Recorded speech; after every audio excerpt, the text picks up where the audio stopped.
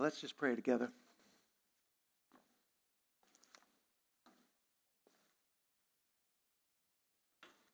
Father, now we come to your word.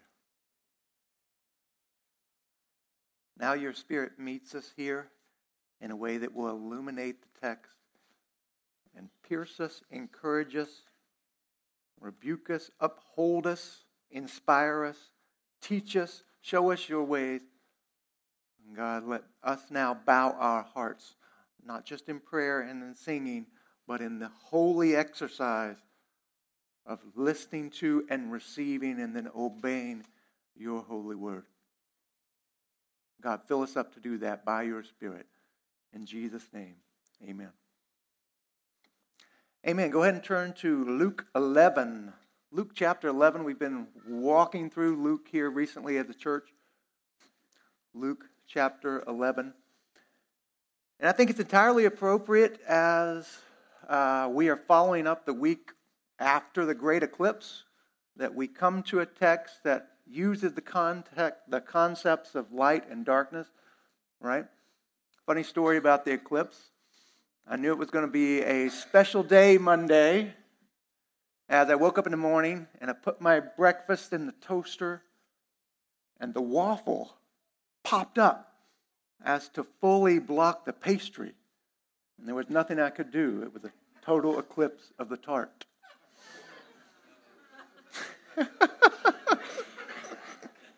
I told that joke to my brother and he said, "That's so bad, it's good." I said, "Wait till you hear the sermon." We will be in Luke 11, thinking on the concepts of light and darkness. We're going to begin reading in verse 33. It's just Luke writing what Jesus is teaching here. Luke 11:33. No one, after lighting a lamp, puts it in a cellar or under a basket, but on a stand, so that those who enter may see the light. Your eye is the lamp of your body. When your eye is healthy, your whole body is full of light, but when it's bad, your body is full of darkness. Therefore, be careful lest the light in you be darkness. If then your whole body is full of light, having no dark part, it will be wholly bright, as when a lamp with its rays gives you light. I read this and I thought about how William Shakespeare was famous for using the concepts of light and dark to contrast different features in his works. You may remember maybe in high school you read through Macbeth, and that iconic Scottish general had to face and deal with the death of his wife. And he said these famous words.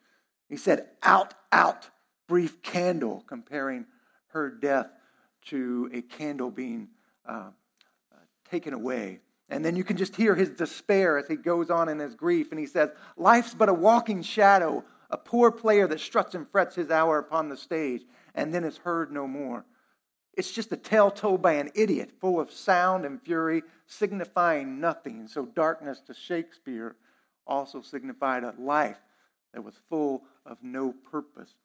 Also, you might remember in the classic Romeo and Juliet, there's this amazing scene where Romeo comes to the tomb of his dead lover, and he opens it up, and his words when he sees her dead body is this a grave?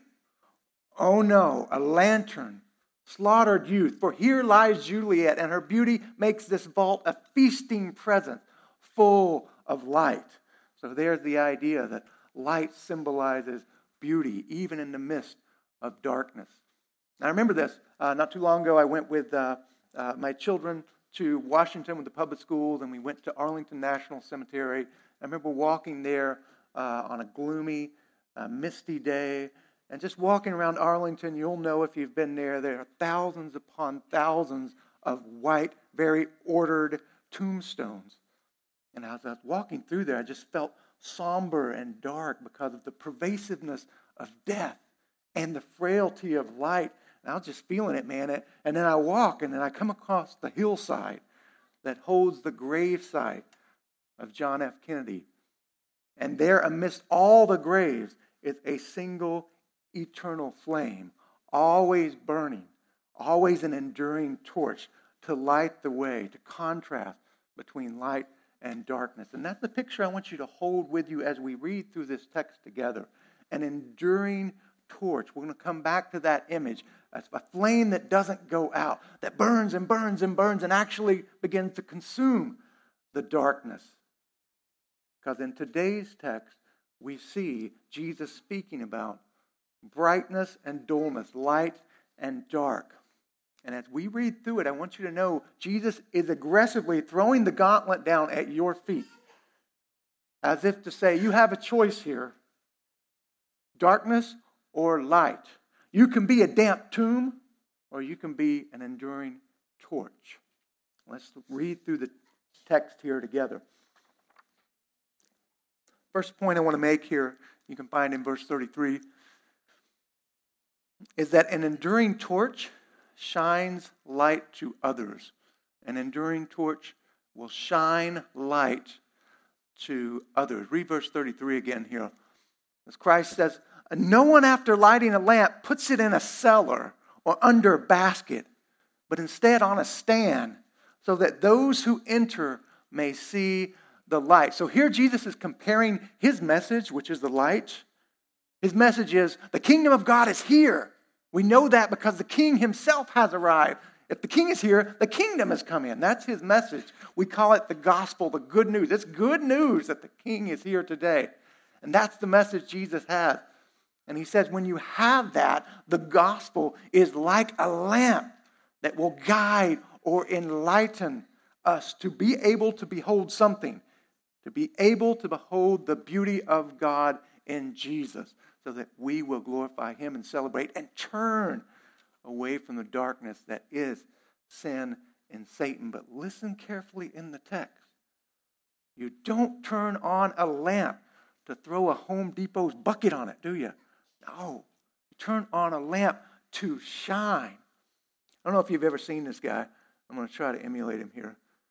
You ever see the guy who walks around and he's got his iPhone flashlight on? And he's like, hey, he's talking to you, but his flashlight is on, so it's like out of his pocket. That guy's not me at all, ever. But we laugh at that dude. Why? Because flashlights aren't meant to go in pockets. Not what they're made for. Flashlights are to light up the room. That's what Jesus says about the gospel, about his message of grace and forgiveness and reconciliation. It's meant to be a light that is shine. By its nature, it will shine to other people. And look there, you can see it in the end of verse 33. The gospel, the light of the gospel, is put on a stand so that those who enter may see the light. It's meant for everybody in the room.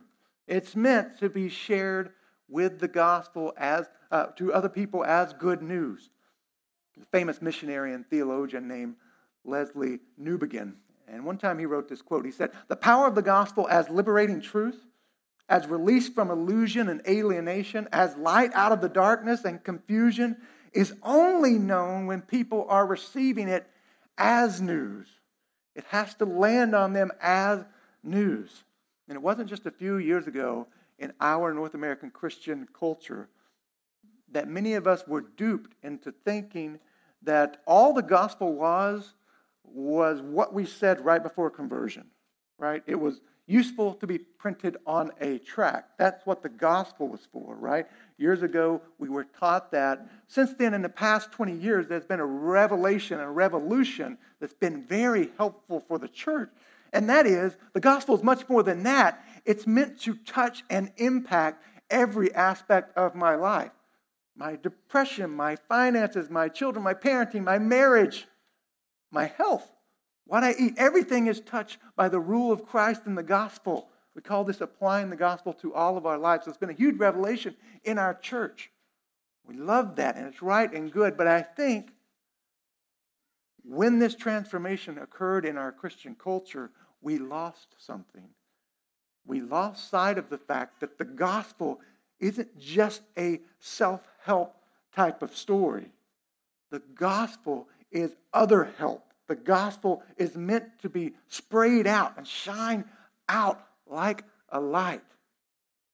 Owning the gospel in our everyday is huge, but we also have to own the responsibility and the joy that Jesus says comes with having the light. We must shine it forth. To treasure Christ is to spread him. And I want to encourage you, because we're doing that corporately. I want to take a few seconds here and show you some pictures of the trip that Christina talked about, because it's the great example of how, as a church, we are shining the light. And we're doing it through the team that we sent from here to be in Turkey. We all can't live in Turkey, right? But in order to shine the light in a place where the gospel's not, we've sent some people permanently, and then we go temporarily to encourage them and be with them. There's a team that we sent. You can see us there at the airport. Where did we go? Turkey, Central Asia. Think on your Bible map. Think Tarsus, if you know your Bible. That's where Paul hung out, was from. That's where we went here. Who did we go see? That's Kendra Houston there, and her husband Kenny is on the right. There are the kids. Felena is there. Hudson, look at his hair. Notice his hair because it's really shaggy. Funny story. When we got there, he had this shaggy long hair, and he said, "How is your son? How are your kids?" Because he liked my kids. He's friends with my kids. So I showed him pictures of my kids. And one of my sons, Sammy, has a mohawk right now, sticking up crazy. And Hudson sees that. He looks at it, and he's like, goes to his dad, and he's like, psh. Next day, Hudson shows up, mohawk. But this was pre-mohawk. This is what we're spreading in Turkey, by the way. Hairdo. There's Samara, the oldest. There's Naomi. All the kids were there. Here's a little glimpse. It's an urban center where we're working there. So it's not unlike here at TCC. Lots of building, lots of mosques. One difference is they're right on the ocean. We're 2 hours from the ocean. They're right on the ocean there. It's beautiful. It's the Mediterranean Sea. So we're able to see them there. And next, let's see. Okay, here's something we did. We were able to go and be with them in their Turkish church. They have started a church among a people that do not have the gospel. It's very small. It's very house churchish. But we were able to go and be with them. That's me speaking. It's a video, but I don't think the video is playing. But you can see there in a dimly lit room, kind of really laid back, almost undercover type of setting. We are there worshiping with them. There's the preacher preaching his sermon in Turkish there. But we also gathered with the Houstons and had a retreat, a time where our team sat around the Bible and we taught the missionaries so that they could spread the gospel correctly. There we are interacting with some of the Turkish nationals, the Kurdish folk.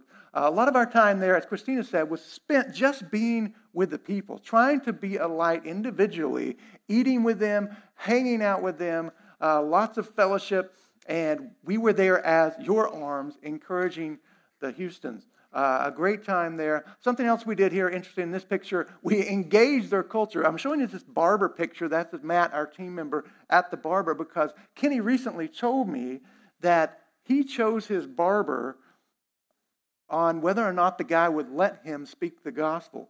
So think about that. Think about how you choose whether you're going to Food Lion or Lowe's, or where you're going to get your hair done. Kenny chose his. He had a great hairdresser that was closer to his house, and he ended up ditching that guy because when he went in here, the guy would never want to talk about the gospel. So he switched to this guy, and I thought it was neat. There, Matt,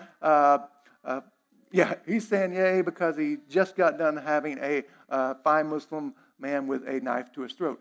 But he's fine. We were also able to give them some supplies from our church, so they're including blue candy. So she's got blue candy. A lot of our time was spent just hanging out with the kids, bouncing the kids on our knees, having a good time with them, encouraging them, being Jesus to them, so that, again, even the children in that context are asked to go out and spread the light of Jesus Christ. So a lot of, this is a good, funny story here. We were able to take them to some cool things, give them a vacation, as Christina said. We found a indoor snow place in the middle of the desert. And so that is Kendra throwing snowballs at her husband. It's a really cool pic. She hit him. That's why she's jumping up and down there. But they loved it. They loved being encouraged by you guys through us. It was a great trip. Fast forward to the end there. The last two pictures, if you would, if you can. There you go. This is the garden, beautiful olive garden and grapes growing there. What I wanted to show is that one way that corporate evangelism works is that we are the roots here. We can't all go to Turkey, but you serve as the roots.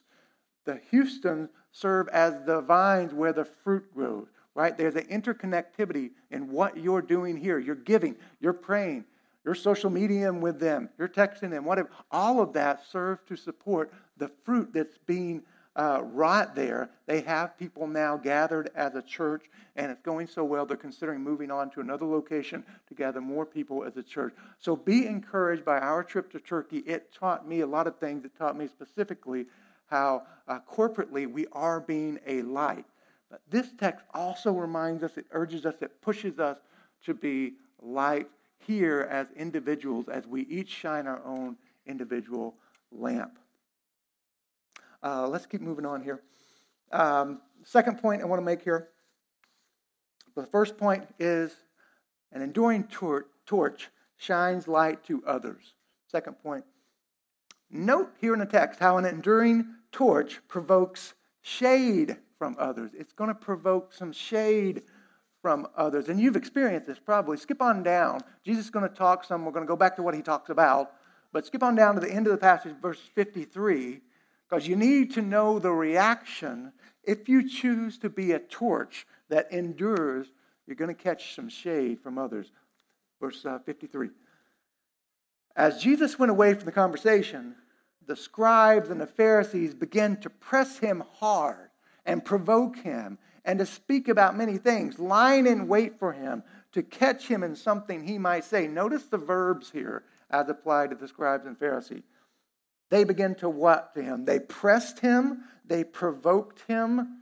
They lied in wait for him. They wanted to catch him. Your commitment to loving God and being a light in issues of affections for Jesus explicitly, or being an arm of justice, as he's going to talk about in the text, your commitment to being that type of light may not get you a lot of likes or subscribers. It's not going to win you a popularity contest in our culture. Speaking of the eclipse Monday, anybody who went and was involved in all that madness, you saw that if you were able to go out and view the eclipse, you had to have some kind of a barrier between you and the brightness, right? You either had the weird, small, crooked glasses, or you built that funky box, or that little pinhole cardboard thing. I went outside, and my poor little neighbor was over there, and it's a once-in-a-lifetime event, right? And she's staring down at the cardboard pinhole thing. I'm like, Julie went over there and gave her some glasses. Come on, wear the glasses. It only happens once. But if you were in there, you saw that there had to be a barrier, a level of distance and safety between your retina and the eclipse that was going on. And that's going to be the reaction that you will see from the scribes and the Pharisees here in this text, and from people in your life.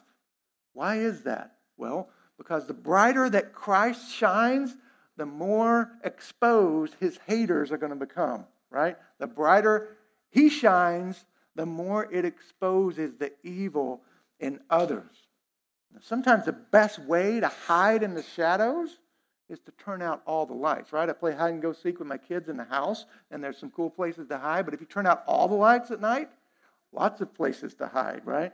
That's what's going on here. People will try to snuff out your light aggressively in order to hide in the shadows of their own darkness and evil.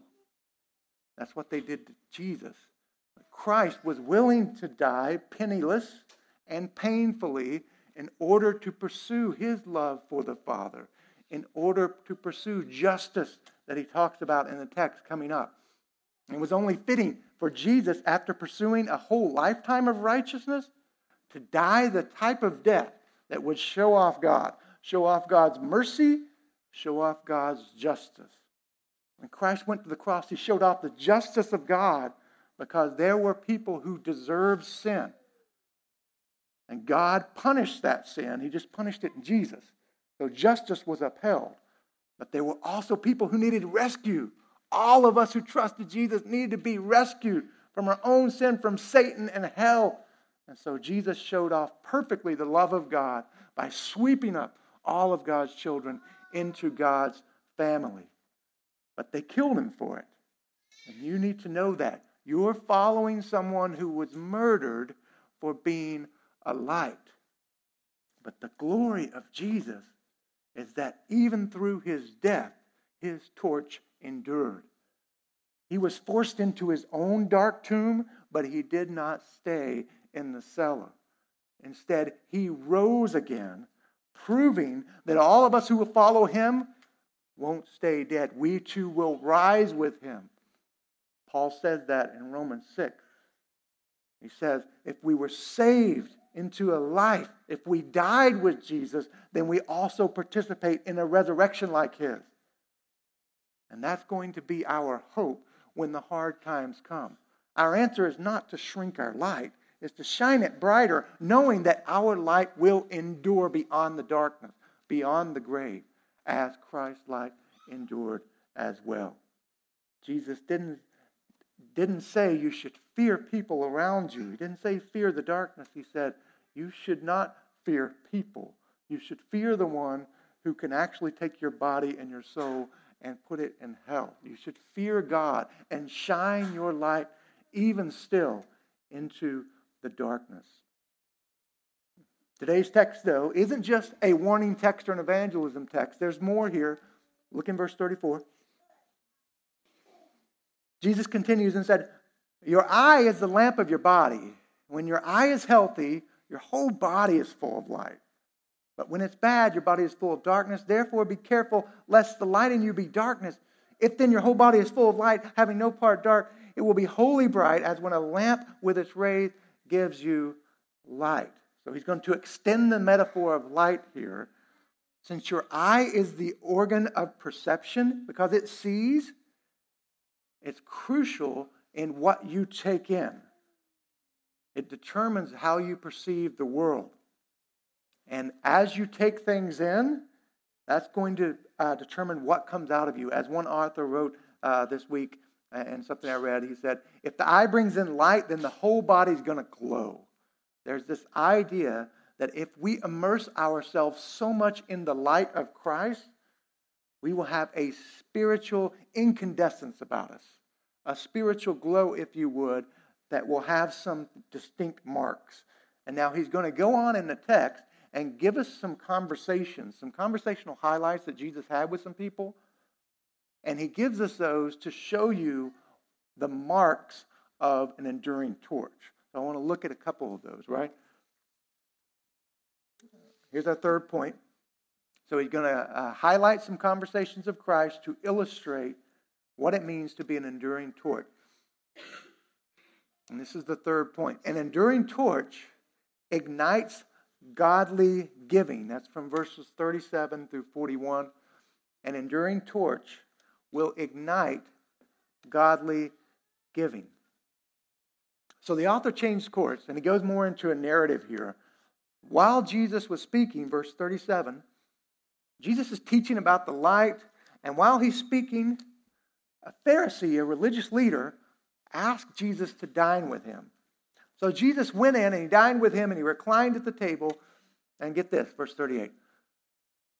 The Pharisee was astonished to see that Jesus did not first wash before dinner. Don't show this to your 8-year-old, right? But the Pharisee saying, hey, Jesus didn't wash before dinner. What's up with that? Why would a Pharisee care so much about that? Well, cultural pause here. In this culture, you not only wash to get the dirt off, but a lot of your washing was symbolic. There's an Old Testament practice that wasn't necessarily prescribed, but people did it. In order to symbolize ritual purity, you would wash the bowls, you would wash the hands, you would wash maybe your face, you would wash all over. And here Jesus is sitting down, and he's not bothering with all of this ritual washing. And the Pharisee's shocked. He's saying, hey, what's up with that? Why don't you wash? Look what Jesus said, verse 39. I love it. He's going to turn it right on its head. Verse 39. The Lord said to the Pharisees, now you Pharisees, you cleanse the outside of the cup and the outside of the dish, but inside you are full of greed and wickedness. You fools, did not he who made the outside make the inside also? And don't get lost in the language there. Don't miss Jesus' point. His point is you can impress people with your pomp and your proprieties and still be a dark tomb on the inside that reeks of death.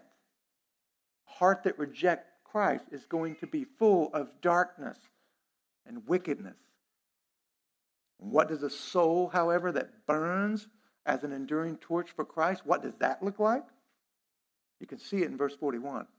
So he's going to contrast the darkness of the Pharisees, the greed, the wickedness, with what an enduring torch for God looks like. Verse 41. But instead of that, give as alms those things that are within, and behold, everything is clean for you. In other words, when you have the light burning within, you're going to want to give freely from that. You'll freely drain your bank account for the sake of others because you have the light in you. And your innermost coffers are already filled with the greatest treasure anyway, which is Jesus Christ. You'll be willing to give in a godly way in order to shine the gospel. What is godly giving in the Bible? Well, specifically here, Jesus mentions a funny little word called alms. We don't use that much anymore. Alms. Sounds kind of medieval. What's he mean by that? Well, in the Jewish customs, money was given within the community of faith, just like we have a community of faith here. They had a community of faith there, and money was given, and it was given to specific designated officers within the group, and those people would determine how they would give that money to the poor. So when he mentions alms, he's talking about giving that special way to the community of faith in a sacrificial way. Later in Luke, there'll be another giving text, Luke 21. In that text, Jesus is going to praise the widow. If you remember that story, widow came. She's outside the temple. It's a little bit different type of offering that she's given to besides alms, but the point is the same. She makes a great sacrifice, and Jesus is blown away by the sacrifice. He says, that's the sacrifice you need to be making. So a huge part of godly giving is sacrificial giving. If you want it to help, it's going to have to hurt to give to the glory, to shine the light of God. Sacrificial giving here. But almsgiving is also, as I mentioned, not just sacrificial, but is communal.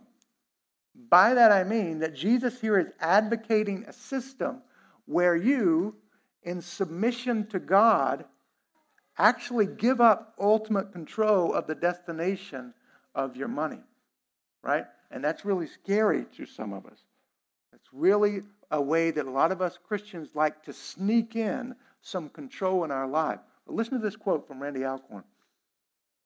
Randy Alcorn said, "Giving is a joyful surrender to a greater person and a greater agenda. It dethrones me and it exalts God." So let me warn you here from the text against the type of giving that some of us sometimes practice. So if you're already in the habit of giving, Jesus is also further instructing you to give in a certain way. Some of us tend to give like this. We say, hey, all right, I got some money, I want to give it away. Let's see. Who's my favorite friend from college who's now on the mission field? He's with Crew. I'm going to write that letter. I'm going to give to him. I love this charity because my grandma passed away and now they're doing work to research that disease. So I'm going to give there. And we set ourselves up as the ultimate philanthropers. Instead, what Jesus said, there's a type of submission you need to learn in giving alms. Alms was giving not just willy-nilly wherever you wanted. Almsgiving was to the community of faith. And then the community of faith would elect officers, and then they would decide what to do with the money here. You can see the distinction. One type of giving, you're in ultimate control, and you're like, I got my money, but it's like Yosemite Sam on top of a pile of gold, right? Mine. Right? I'm going to control exactly where it goes. That's up to me. I control everything. There's another type of giving that says, the bride is the closest representation to Jesus here on earth. Jesus left one thing here besides the Spirit. He left the bride, the church. And I'm going to come together with the church, and I'm going to pursue almsgiving through the church. And in doing that, it's scary, right? Because you get to vote in where the church spends its money, but ultimately the vote might go in a different direction. That's scary, but that's also a sign of submission to God and His purpose. Jesus, Peter, Paul, all throughout the New Testament, they are suggesting a system of giving where you're giving to the community of faith. A heart that's burning as an enduring torch will gladly cooperate with other torches in order to give to fulfill the gospel purposes in the kingdom of God. So we've seen here in the text, being an enduring torch for God shines to others. It won't gain you popularity. It's going to result in godly giving. And there's one other crucial point here. An enduring torch, number 4, radiates love and justice. Verses 42 through 52. 42 through 52. An enduring torch radiates love and justice. Verse 42. But woe to you, Pharisees, for you tithe mint and rue and every herb, and you neglect what? You neglect justice and the love of God, right? Jesus said, these you ought to have done. Meaning, you ought to be tithing. And by the way, he mentioned the different type of giving here, right? Tithing's a little bit different than almsgiving in the Jewish system. And I think we can imply from that it's okay to give to a lot of different purposes. I'm not against you sending money to your missionary friend from college. I'm not against that. I'm just saying a big part of your giving should be giving to the local church. Jesus is saying giving's good, but then he goes deeper here and says some of you guys are giving, but you're neglecting the justice and the love of God. These you ought to have done without neglecting the justice and love of God. Verse 43, he says this 3 times here. The words, woe to you. He's not whining. Sometimes we hear the word woe, we're like, woe is me. That's what we think of. No, he's saying woe to you. Woe to you.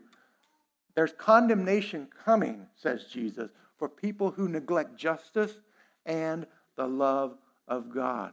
Woe to you, verse 33, you Pharisees, for you love the best seat in the synagogues and greetings in the marketplace. They're noticed in the marketplace, and you love it.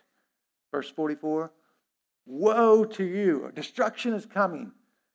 For you are like what? What are they like? You're like unmarked graves.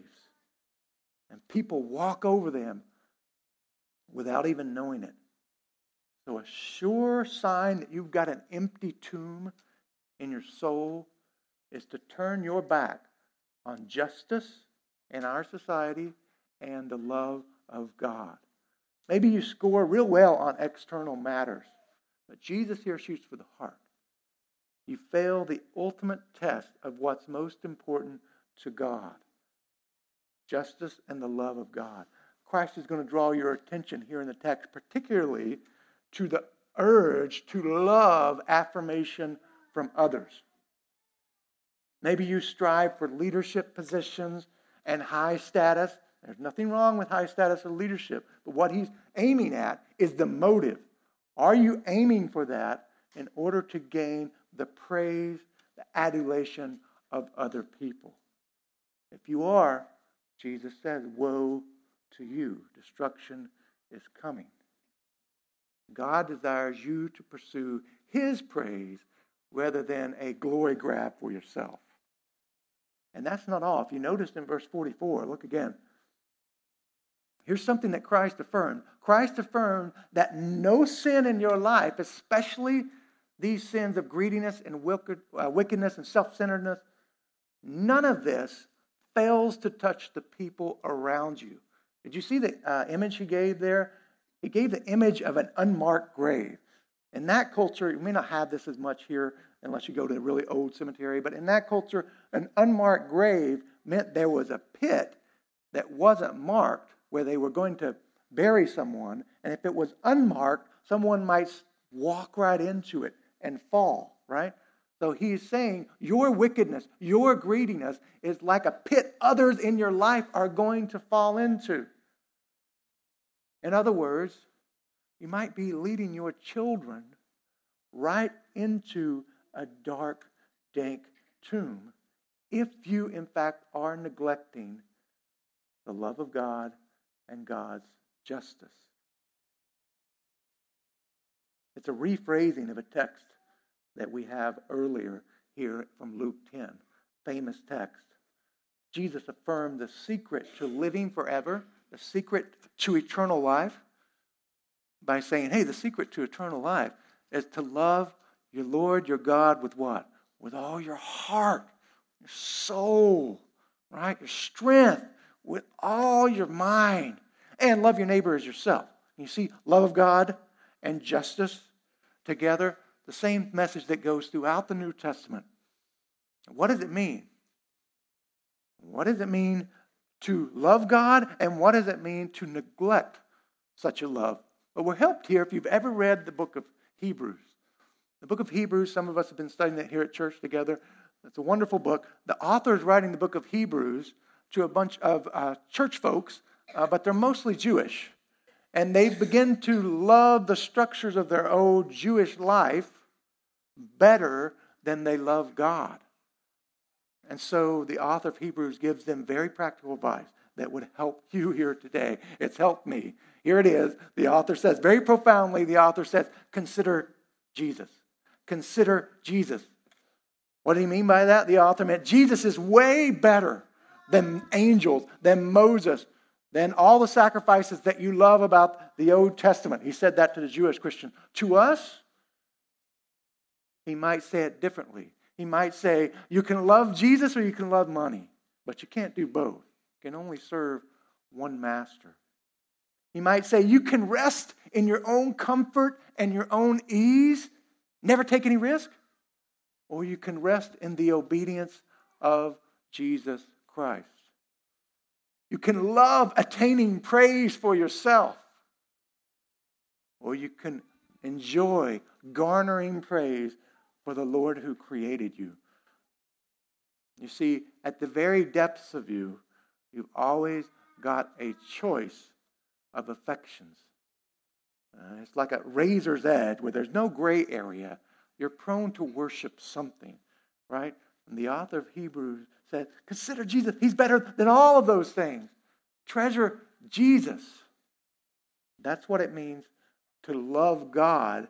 Constantly be picking Him over other things. Ask yourself at the root of your affections, what are you really wanting? We were at the marriage seminar, and Sean said it really well, talking about our marriages. What's the one thing that you think would really make your marriage shine? If he would just do this, I would be rosy. If she would just wake up and become this, I would be great. What is that one thing? That one thing is probably a sphere around your idol that you're tempted to love more than God Himself. We are to fight against such idolatry and seek to attain our pleasure in Jesus Christ, to refocus our affections. Author Melissa Kruger talked about her tendency to love her relationships more than God Himself. And here's what she wrote. She wrote, when we seek for another person to fill the relational void that can only be satisfied in Christ, every relationship we encounter will be lacking in some way. Our spouses can never love us enough. Our friendships will be marred by insecurity, and our children will suffer from the pressure of our relational demands. Fear of losing relationships leads to anxiety and worry. Despair at what we may never have leads to bitter and anger. In Christ alone can our relational needs be fulfilled. No other person can make this promise from Hebrews 13:5. I will never leave you or forsake you. Man, you're down because your spouse is not giving you the attention that you should get. Only Christ can make the promise, I'll never forsake you. I'll never leave you. Much better. All other relationships suffer from the finite nature of the participant. Only an eternal God can promise and deliver, promise that nothing will separate us from His love. Indeed, by growing in our affections for Jesus, all the other relationships we treasure are not lessened, but they're actually increased. Because Jesus is better. Those are the affections that Jesus is calling you towards as you shine as an enduring torch for all the world to see. And what does it mean to neglect justice? That's what it means to love God. What does it mean to neglect justice and to pursue it rightly? Well, there's one more conversation that comes up here in the passage. Verse 45. As Jesus is talking here, a scribe is someone who interprets the Jewish law, a religious lawyer. The lawyer pops up, right? So they're talking, verse 45, a lawyer answers Jesus and says, wait a minute, teacher, when you say these things to the Pharisees, you're also insulting us. And so Jesus said, well, you know what? Woe to you lawyers, right?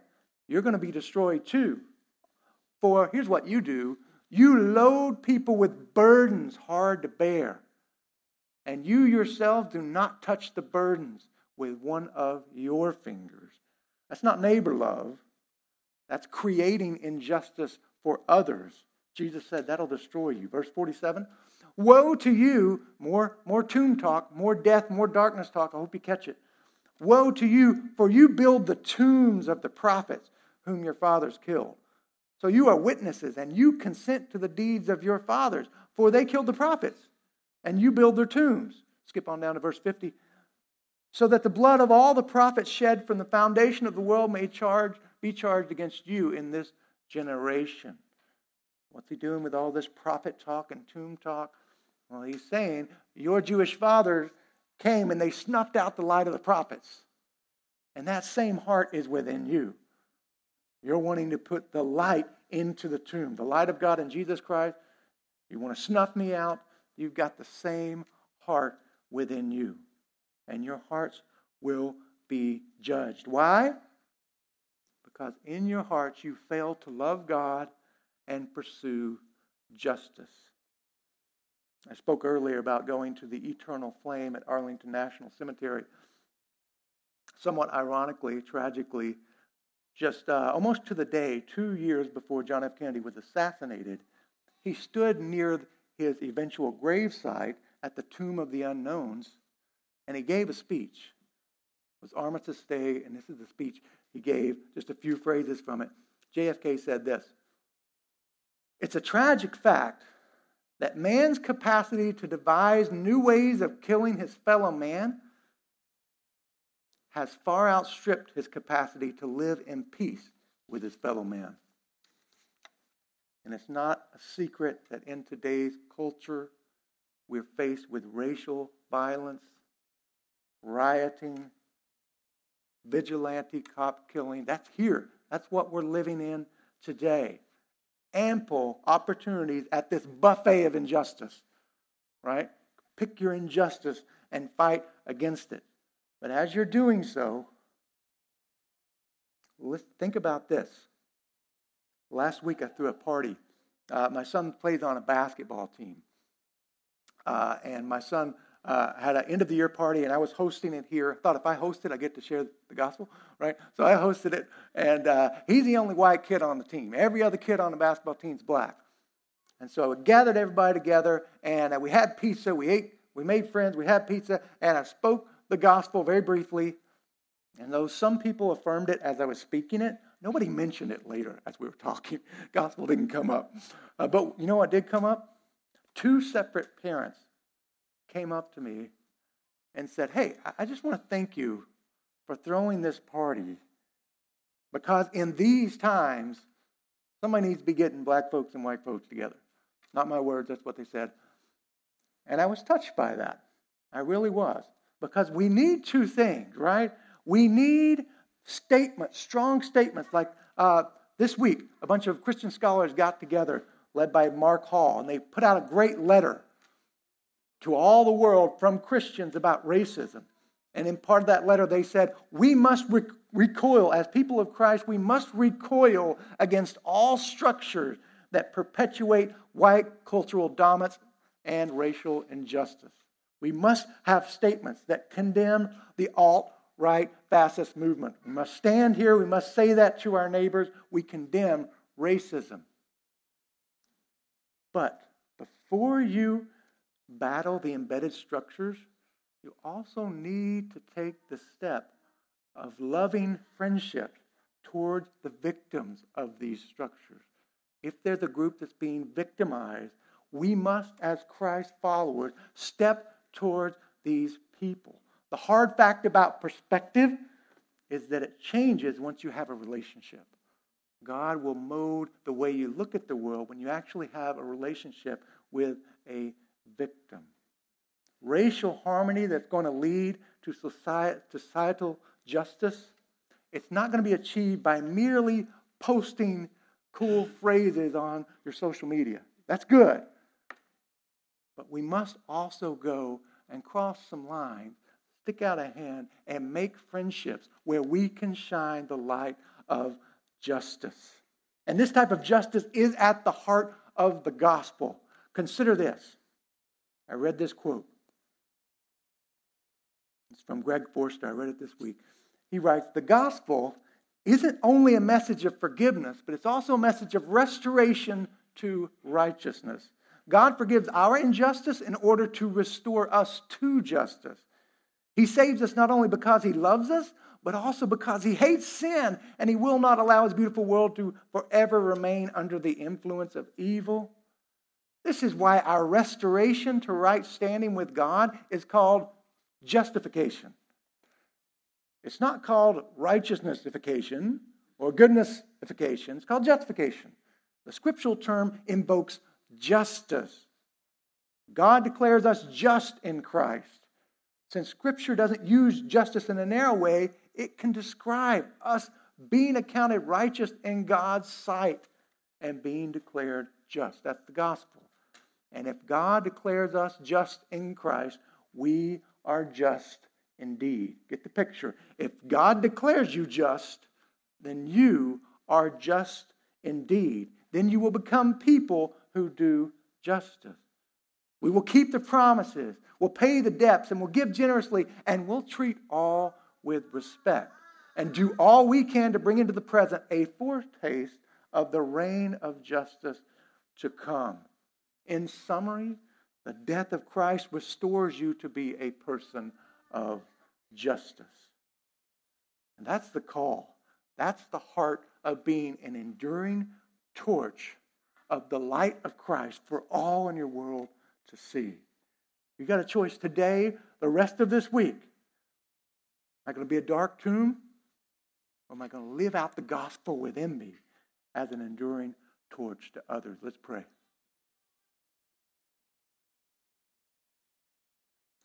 Father, I do pray. I pray that you come. I pray that your light that you've shown in your people, let that light that you have shown now not flicker out, not become dim, not be washed away by the hurricanes that are threatening the shores of our soul. Instead, let our light shine. Let it shine to all those in our neighborhood, to our family. Let us be people that love you deeply. We're choosing you over ease. We're choosing you over comfort. We're choosing Jesus over loving our money. And we're choosing justice. And we're pursuing it. Not only structures, but also intimately in our relationship. God, I pray that you give us that grace and more. In Jesus' name, amen.